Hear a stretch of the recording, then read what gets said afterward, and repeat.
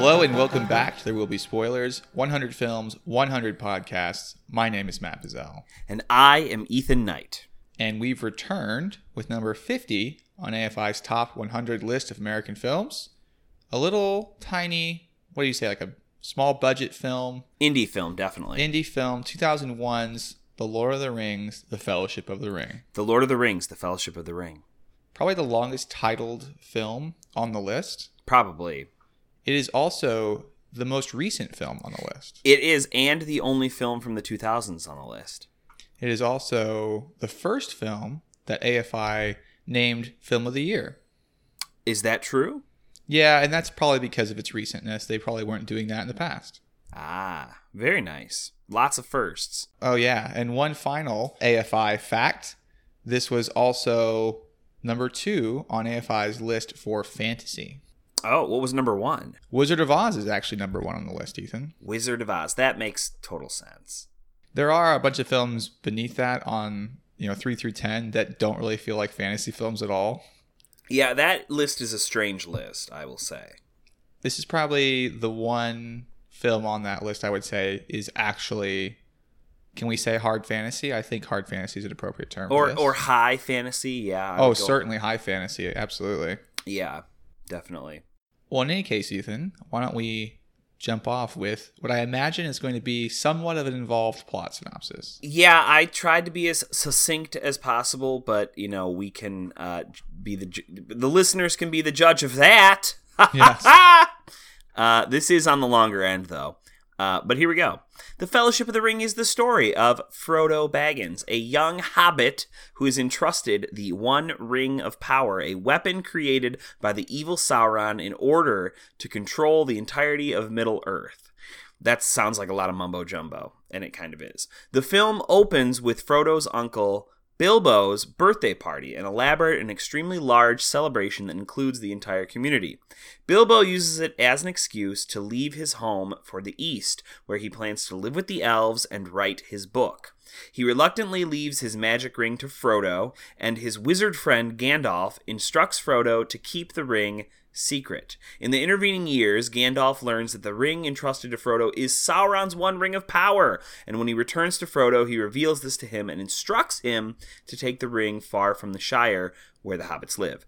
He recruits gardener Sam to join Frodo, and they all make plans to separate and meet back up in the town of Bree. On their way to meet Gandalf, Sam and Frodo encounter friends Merry and Pippin, and brave encounters with strange black riders who have a curious effect on Frodo.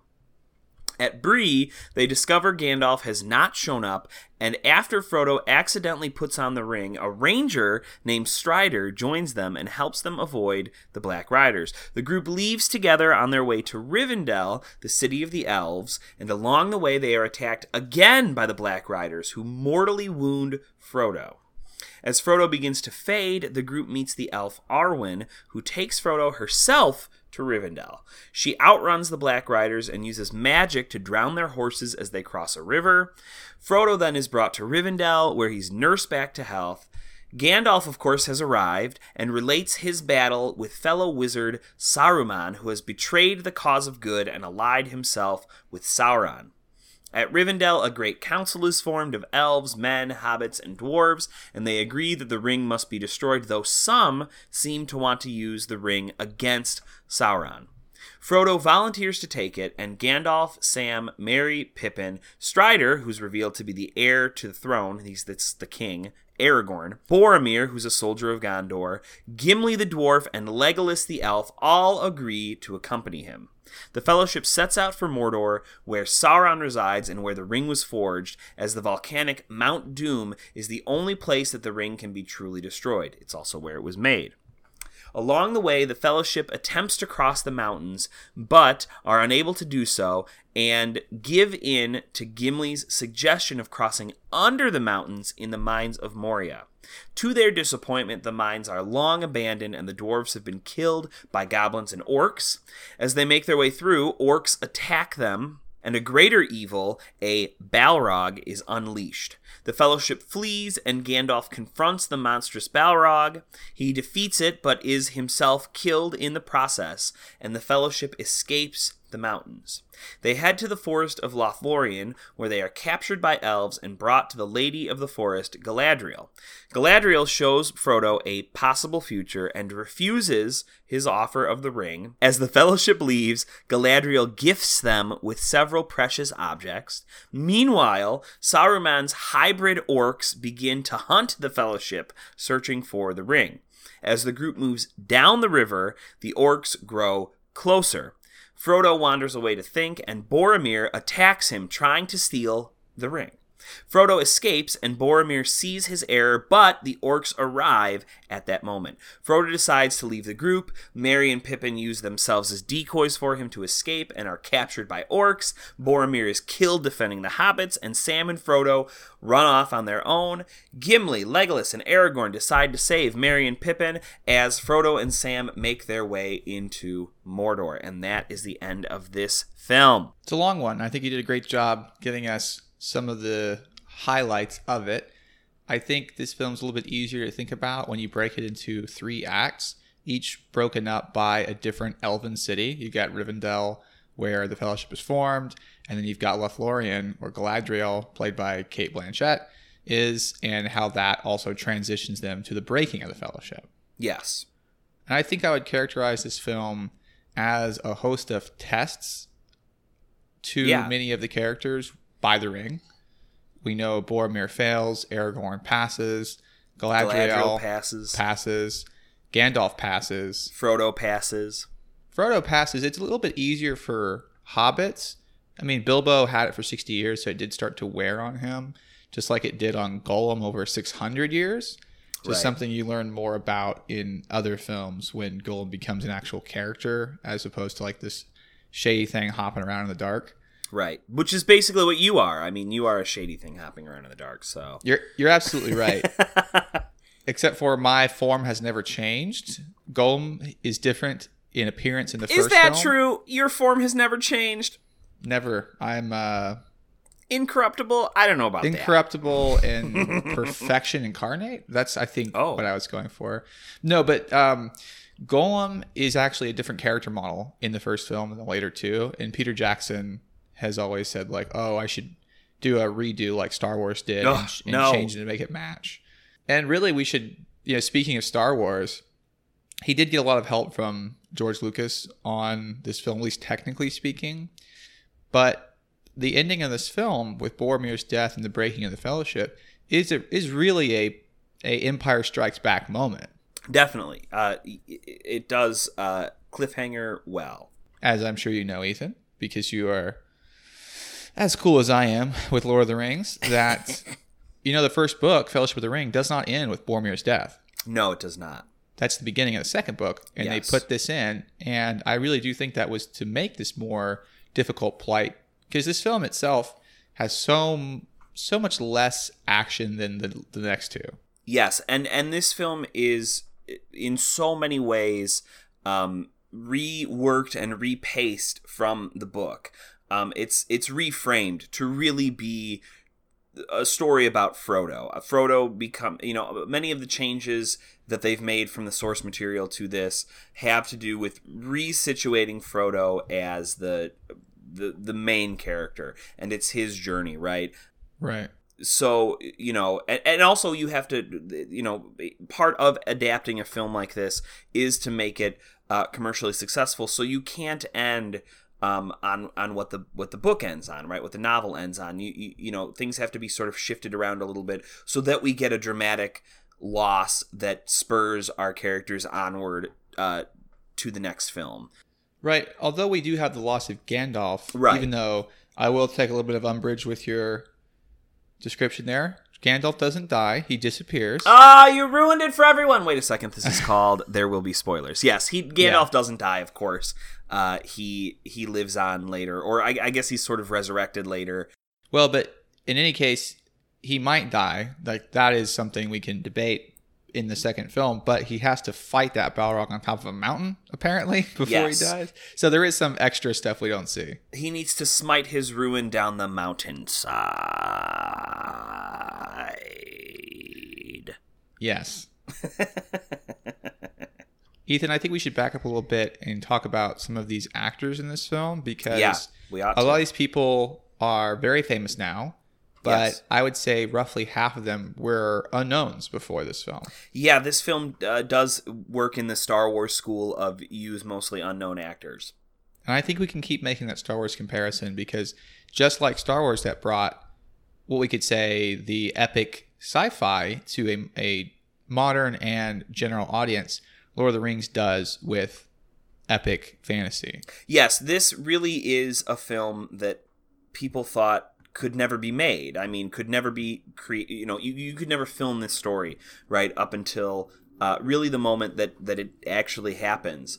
And it does really bring us into the age of the sort of high fantasy, epic fantasy in the mainstream in a way that it had not been done before. Obviously, the Lord of the Rings as novels were fairly mainstream, but not in the same sort of way that a film, an action film, an epic action film in 3 parts makes it.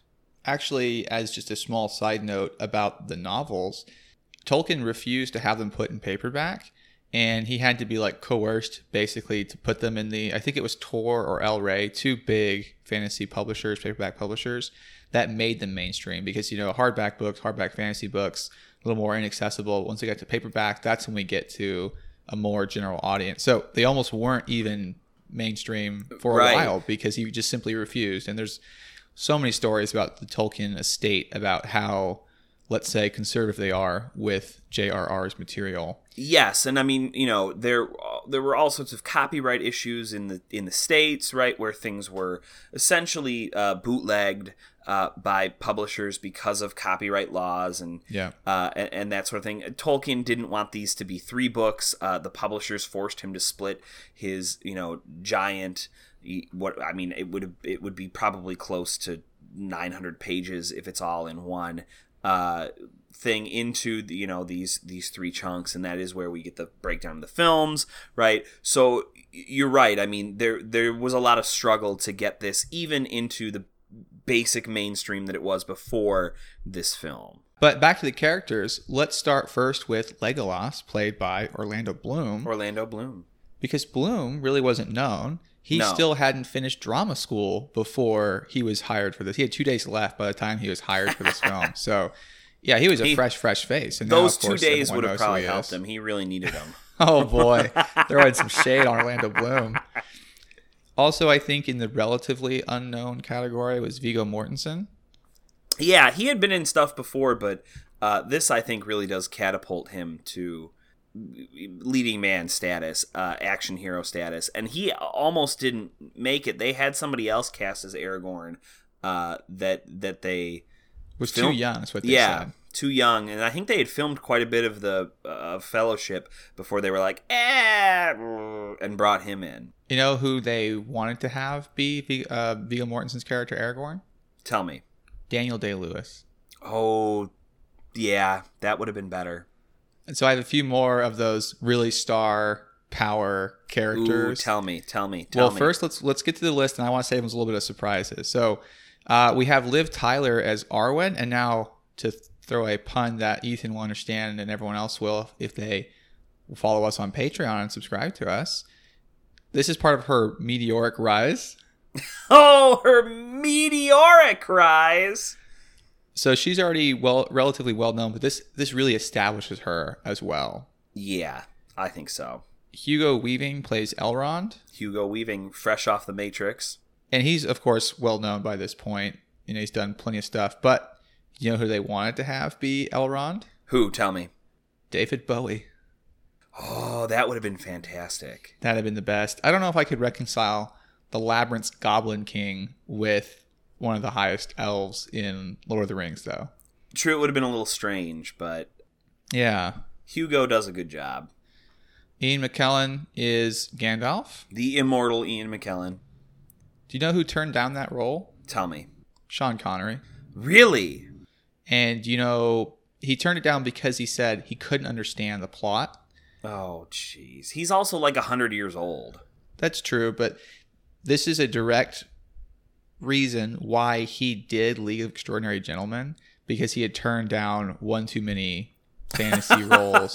And he said, I've got to do this. And he really backed the wrong horse in that one. Yeah, he picked a stinker. We've already mentioned Cate Blanchett as Galadriel. And John Rhys Davies is Gimli, the dwarf. Yes. Notoriously hated filming, had a terrible time.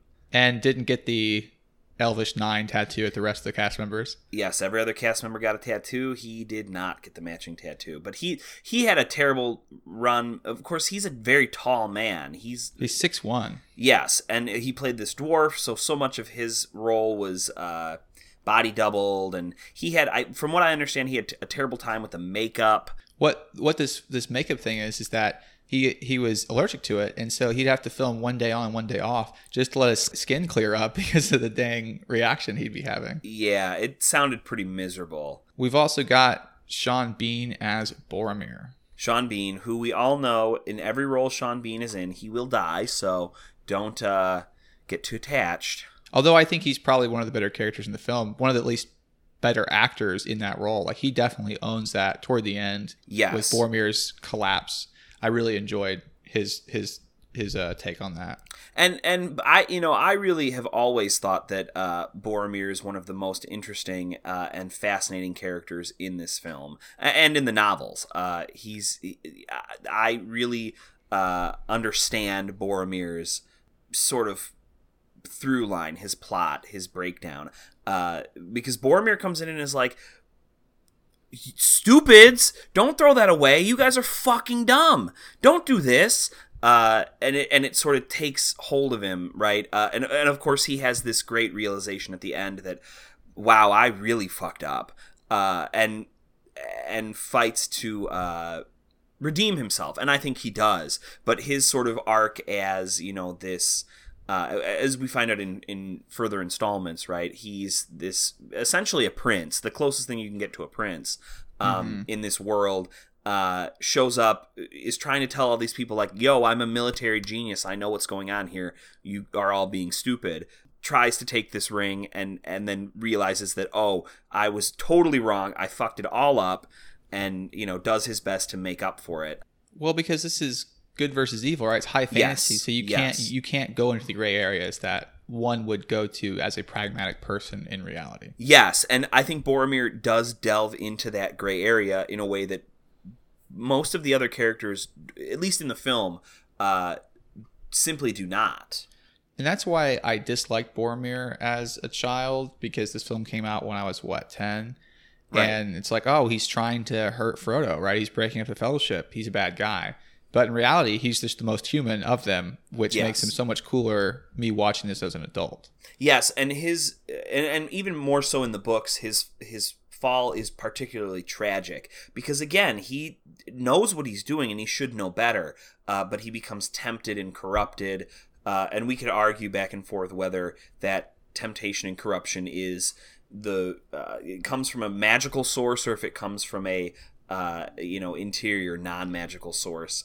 Well, I could sort of split the difference and say it's both, that any kind of imperfection or flaw in your character is magnified by the One Ring's magic. Right, amplified, yeah, absolutely. So, Ethan, to round out our list of characters, we've got a bunch of hobbits. So, of course, we got Sean Astin as Samwise Gamgee. And, of course, he's been in plenty of stuff by this point. So Rudy. Yeah, exactly. Rudy. I don't really recall where Elijah Wood's notoriety or infamy, depending on how you feel about him. Well, I think this was his breakout film, though, wasn't it? It probably is. Actually, I do have a tidbit. Elijah Wood's first role in film is in Back to the Future Part 2. He's a little kid in Back to the Future Part 2. I don't know if he had been in anything in the intervening years, but I think this is really his breakout. This is what most people know him from, certainly. We also have Dominic Monaghan and Billy Boyd as Merry and Pippin. Yes. And let's just talk about Dominic Monaghan for a little bit, because of those two final Which hobbits, one is he? He is Merry, who is not the idiot hobbit. Big nose. I don't really see him that way, but maybe. He's the one who is always like chastising Pippin, and Pippin's the one that's always effing up. Yes. But Dominic Monaghan did so much on the film. Just looking at the trivia, he filled in for the guy who played Bilbo because Bilbo didn't actually go to New Zealand. He did all of his scenes like green screened effectively. Yeah. And so Monaghan would do the readings for people's reactions. So he actually is there. And one day Andy Serkis wasn't there to do all of his voices. So Monaghan's voice you hear sometimes instead of Andy Serkis's for Gollum and I think one of the ring wraiths as well. Oh, wow. So he's objectively the best Hobbit. I don't understand why everyone puts so much emphasis on Frodo because Merry is clearly the better of the four. And which leads me to a larger point about the film. Like, the Fellowship's track record at protecting Frodo is just abysmal. It's pretty bad. He gets stabbed by a Nazgul, a ring wraith, top of that old watchtower. And they're like, oh, damn, that happened. And then they go to the Mines of Moria and gets, like, impaled by a cave troll. And they're like, oh, shoot. Happened again, didn't it? Oh, no. Like, your whole job is to protect this guy. You can't do it. They do a pretty shitty job. You are correct. Ethan, I think in order for us to push farther into this deep and all-encompassing film, we should maybe turn to our pivotal scene first. Yes, let's do that. So I actually picked a scene that was way late in the film, but it was one that really resonated with me, and I think resonates with the theme of the film. We've already touched on this a lot, so we sort of preempted ourselves a little bit. Or maybe we'll just call it foreshadowing. This is Boromir's death speech. Oh, you chose something very late. Okay. It's very late, but I think it is perfectly in line with what this film is setting up and what it allows the other films to become. This is where Boromir is getting shot a bunch by Lurtz, which is the name of the Uruk-hai, the hybrid orcs, as you call them, Saruman's minions. And Aragorn knocks its head off and runs over to Boromir, and then Boromir gives this little bit here. So why don't we take a listen to that? Oh, let's. They took the little ones. He's down. Frodo. Where is Frodo? I let Frodo go. Then you did what I could not. I tried to take the ring from him. The ring is beyond our reach now. Forgive me. I did not see. I have failed you all. No, Boromir. You fought bravely. You have kept your honor. Leave it. It is over. The world of men will fall, and all will come to darkness, and my city to ruin.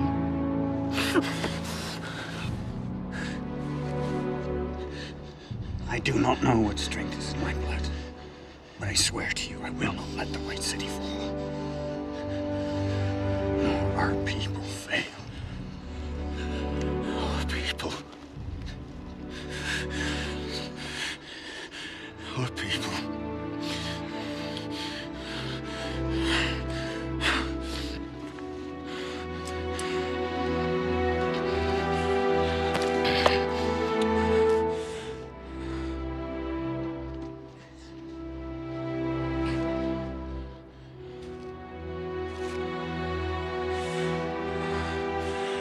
I would have followed you, my brother. My captain. My king.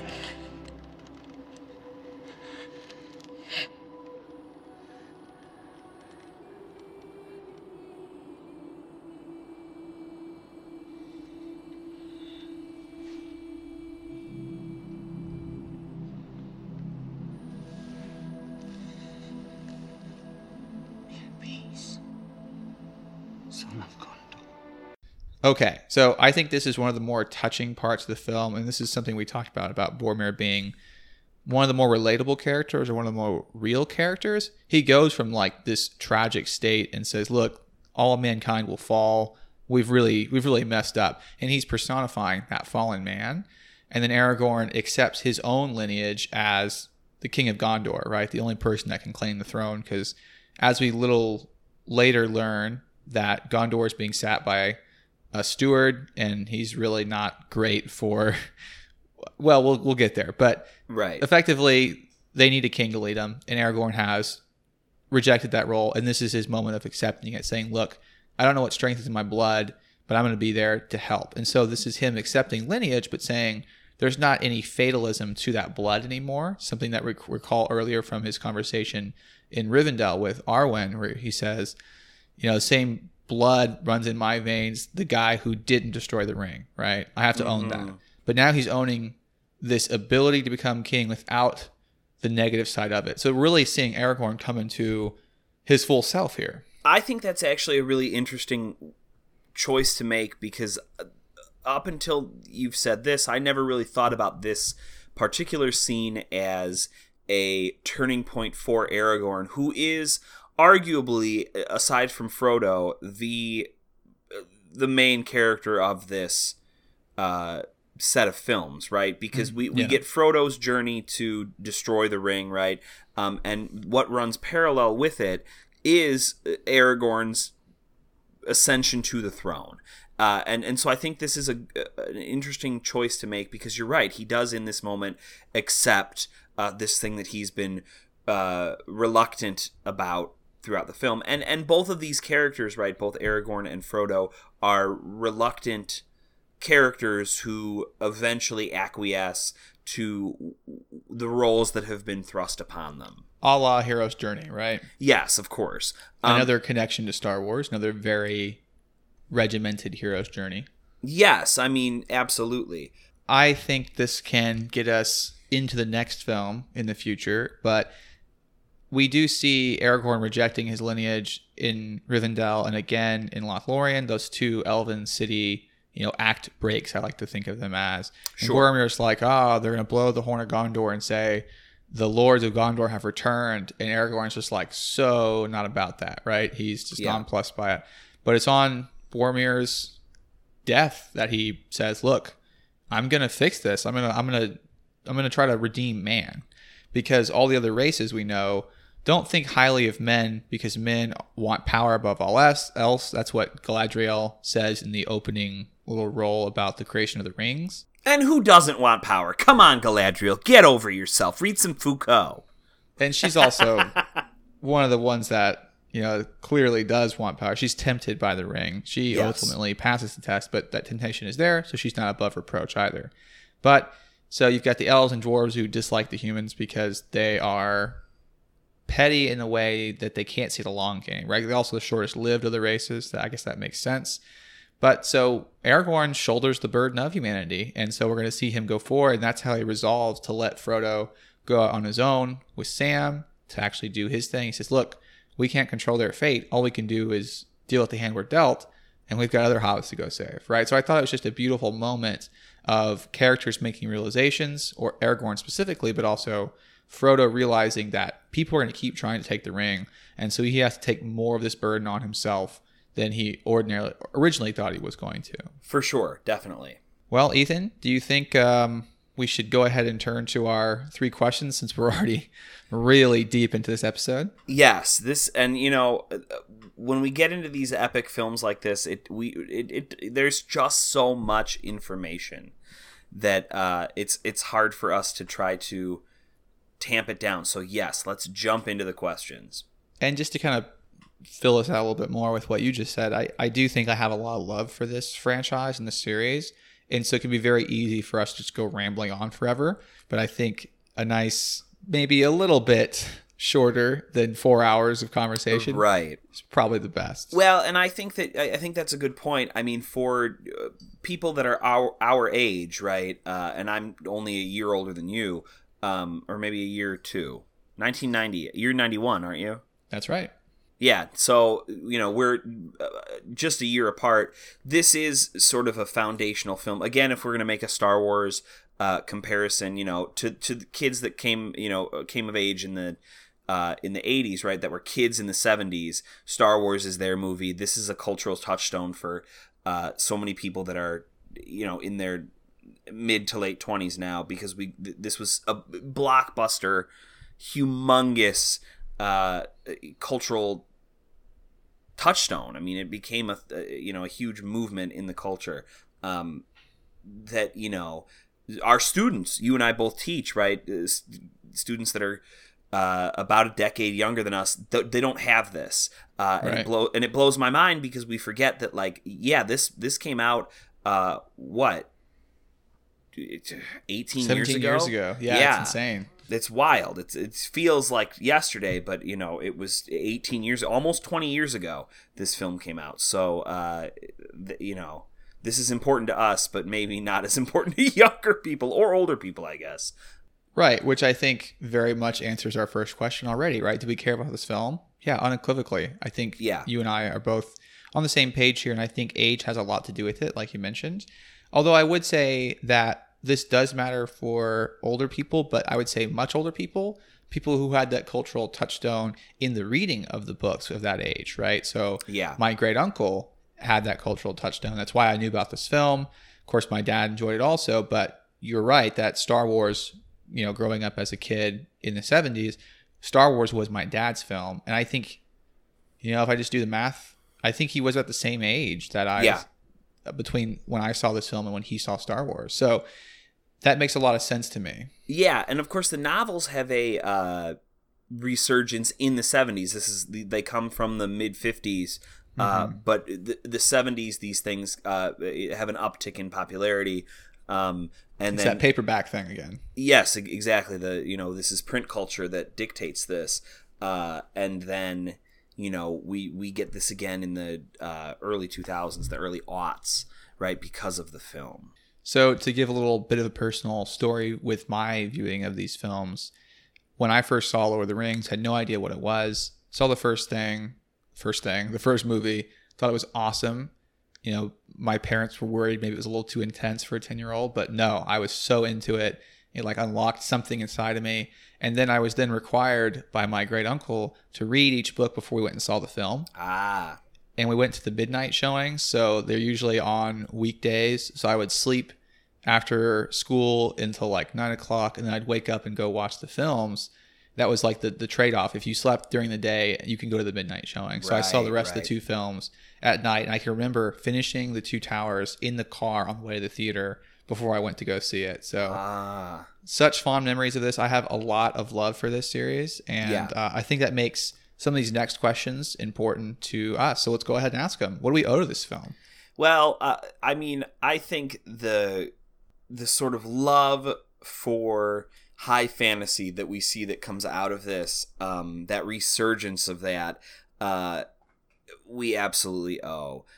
In the way that video games deal with this, in the way other films deal with this. I mean, this is a film that takes a genre that we've seen in basically the 50s and 60s, in things like Ben-Hur, the sword and sandal sort of stuff, and translates it into something for the 21st century, right? Again, even though it's taking an intellectual property from the 50s, it reworks it in a way that the 21st century audience is totally on board with. I mean, this is a 3-hour movie, and there are 2 more 3-hour movies that then all of them become like 5-hour extended 2 DVD versions. So this epic, long, drawn out, humongous event is something that doesn't show up until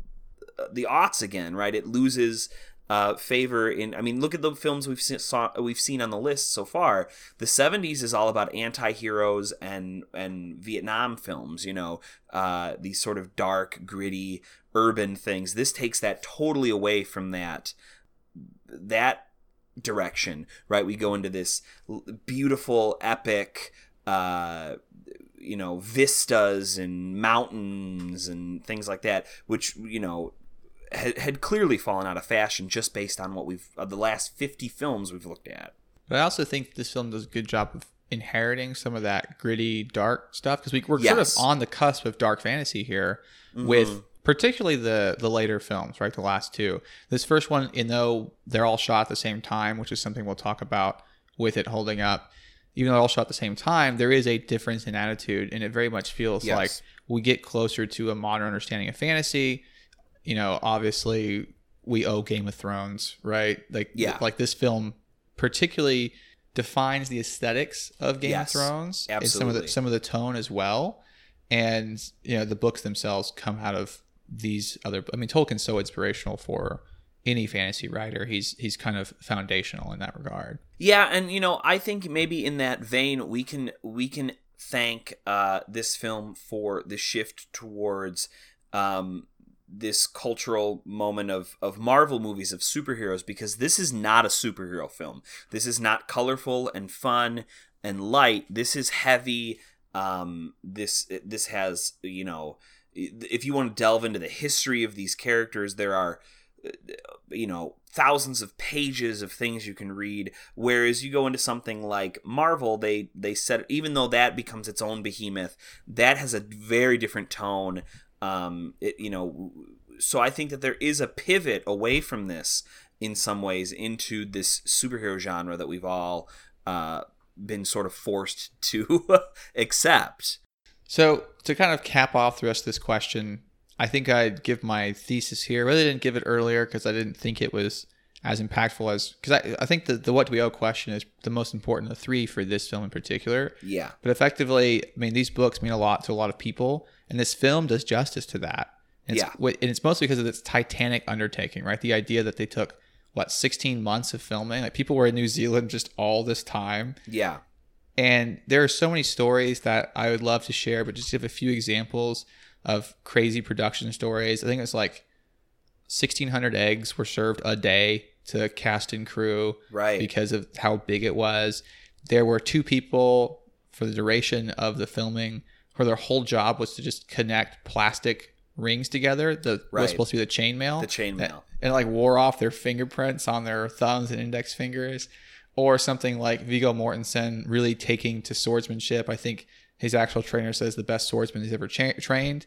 But Mortensen would like never take his sword off when he's walking around. He'd go into town with that fucking sword on. Yeah, I think this is a really good thing to sort of point towards, is that what we owe in some way to this film, or this set of films, is that, like you said, the behemoth undertaking of production. In that, you know, you can make a film like this and the production itself gets away from the film, right? It becomes its own other animal. Right. That, you know, you look at even films like Star Wars, that did something similar, did not have productions like this, you know. And just think of how insane it is that you're going to film 3 films all together and you haven't even seen the reception of the first one. So they spent all this money. Like, this is a logistical feat that I think is still unmatched today in terms of scope. Yes, absolutely. And many films have emulated it or emulated it but cut corners and things like that. And you can see that. I mean, the practical shots, the costumes, the clothing, the colors, everything in this film is... you know, I mean, we're talking about hand-stitched bullshit. Like, yeah, there's a 300-person art department for this film. Like, this film wasn't filmed; it was lived. Right. I mean, it really was, and like you said, it had a 16-month film schedule. Right? They were filming for 16 months. That's insane. It's and that's wild. Like 5 units doing filming a day. So that's not just like one camera or a bunch of cameras doing one thing. It's 5 separate instances all going on at once. Right. So the production itself is a story worth exploring, just aside from the film, right? Yeah. So it's wild. I mean, and so we have to owe something to that. The idea that you can fund a fantasy film with elves and, you know, hobbits and dwarves, and you can have this humongous production and this humongous budget, and sell tickets is unprecedented up to this point, which is why this film did not get.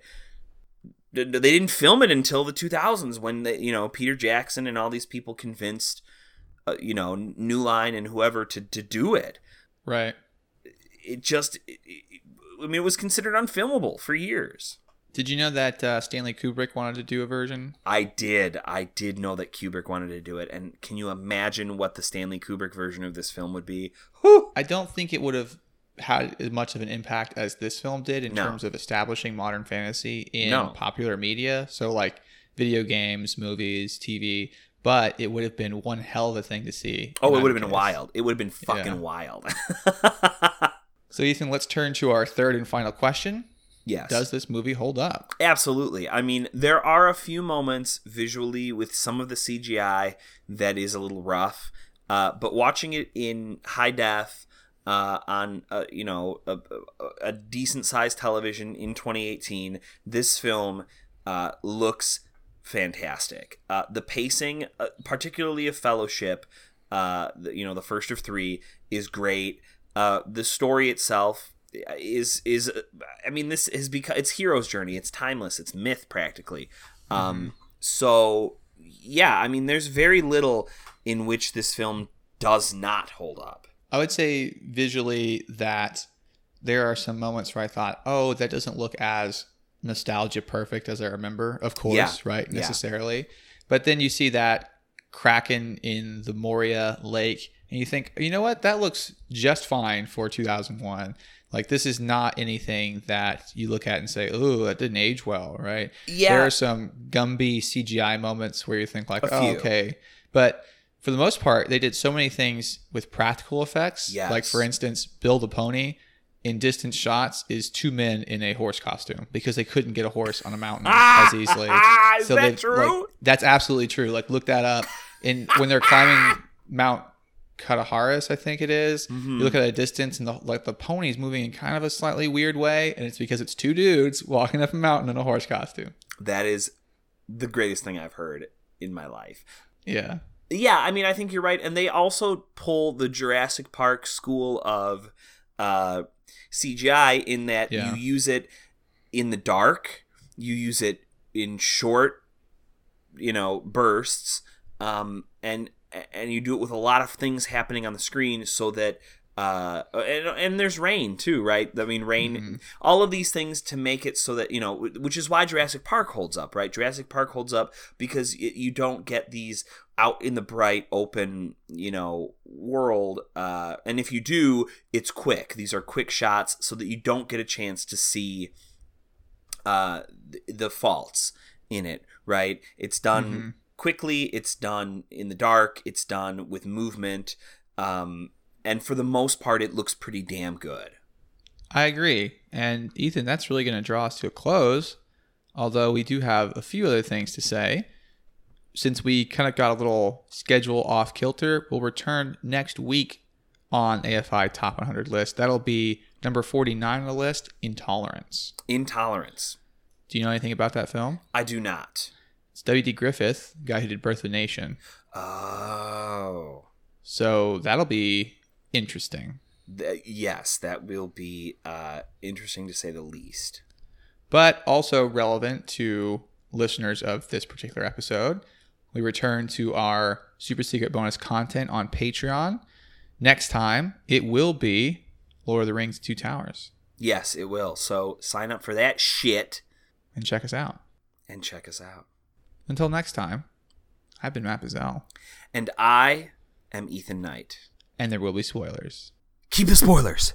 Keep them safe. There Will Be Spoilers 100 Films, 100 Podcasts was created and hosted by Matt Bazell and me, Ethan Knight. Matt Bazell produces our episodes each week.